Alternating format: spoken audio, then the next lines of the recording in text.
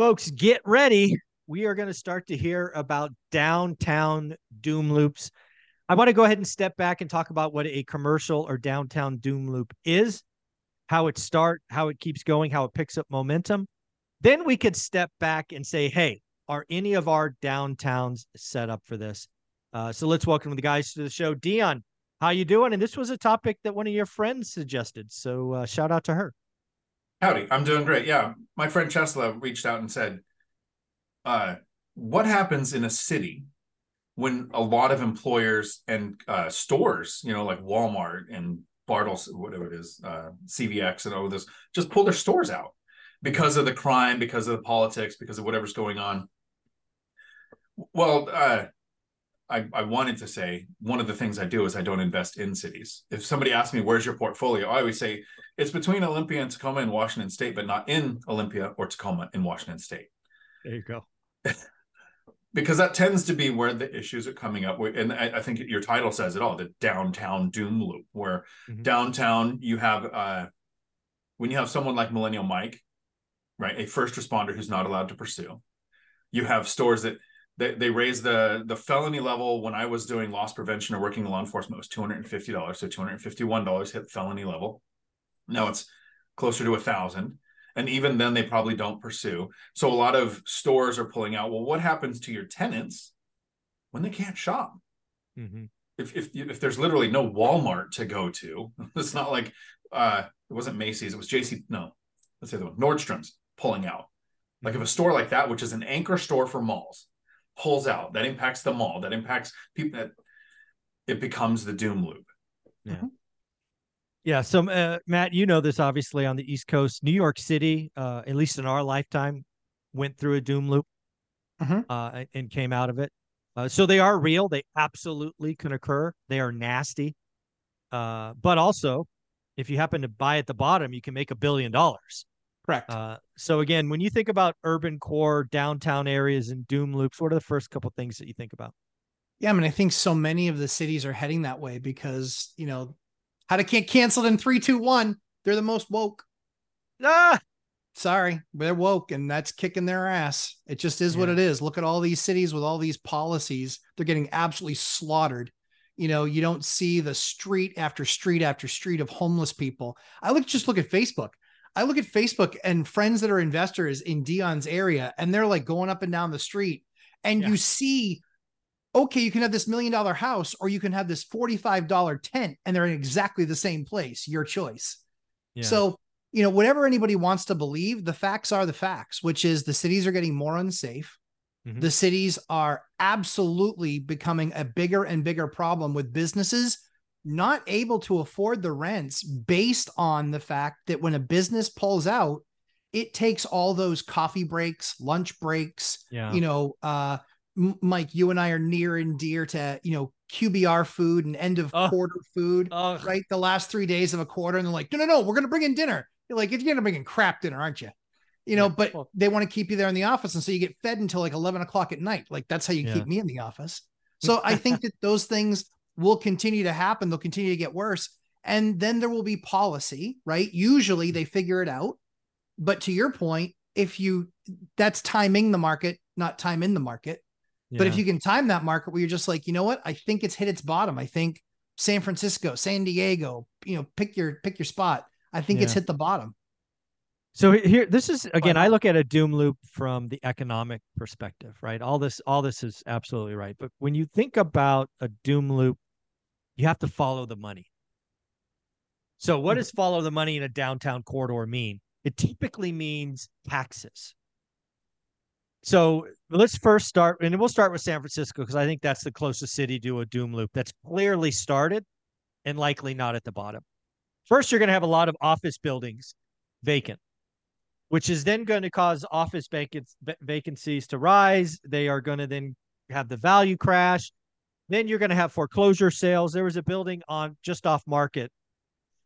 I forget the street name, but anyways, the debt was like 150 million and it ended up trading at 40 million. So a 70% haircut on the debt.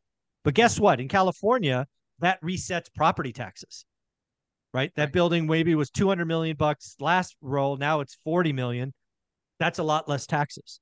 Yep. So again, you're going to have a tax base that is just dwindling. And if you don't know anything about San Francisco and really any city, they're spending next year's money now, but their coffers are not going to be as full, and they won't be as full for years. So are they going to raise taxes or cut spending? Guess what guess what they're going to do. Taxes. It's rich. So again, you have less people in the office is going to hurt property taxes. Then you have less people shopping at coffees and QBRs and all of that. Then you have retailers leaving, which begets more retailers leaving. Then then residential property values take a hit, which we're already seeing in San Francisco. So it is real. The doom loop that's going to come to some cities is real, and it's not fast. It's years. San Francisco's office buildings are being reset now, but they'll be reset over the next 2 or 3 years, and they're only going one direction. That's down, which directly impacts taxes. So it could absolutely happen. It won't happen everywhere.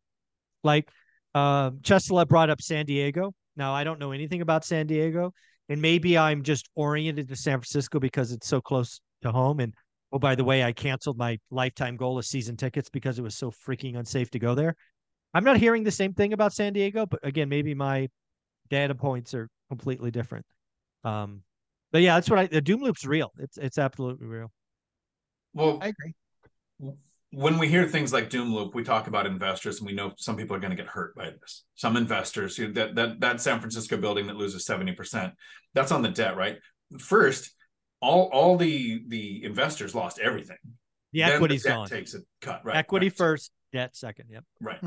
And so that's why I think it's important to look at people like us, right? You lived in Sacramento, invested in Fresno. You weren't investing in Sacramento, San Francisco. Matt, you have a town where there's like 30,000 people or 3,000 people, whatever the number is. Both 3 and 30. Yeah. So, Chesla lives here in Washington. She could invest in Olympia, in Tacoma, or in Seattle, and she didn't. She chose to find someone like me, model the idea of the right amount of cash flow with the least amount of units. She purchased a duplex, and one of her rentals is right in that same area where the mushroom farm was closing, losing the lawsuit, moving on. It's kind of rural. Property values doubled since she's got it. Her rents have doubled since she got it. And not being in city where you have this doom loop thing happening, and you can actually use quick question. I just want to highlight this. I remember talking, so it's in your playlist. You were talking about this, and I think you said this statement. If you buy it, you don't like it, I'll buy it for the same price. Something to that effect. We still have the deal. Yeah, of course you do. On it right now. Of course. But when I bring that up is this purchase wasn't 10 years ago, and it's already doubled. I'd say double. 2021. Okay. It's gone up.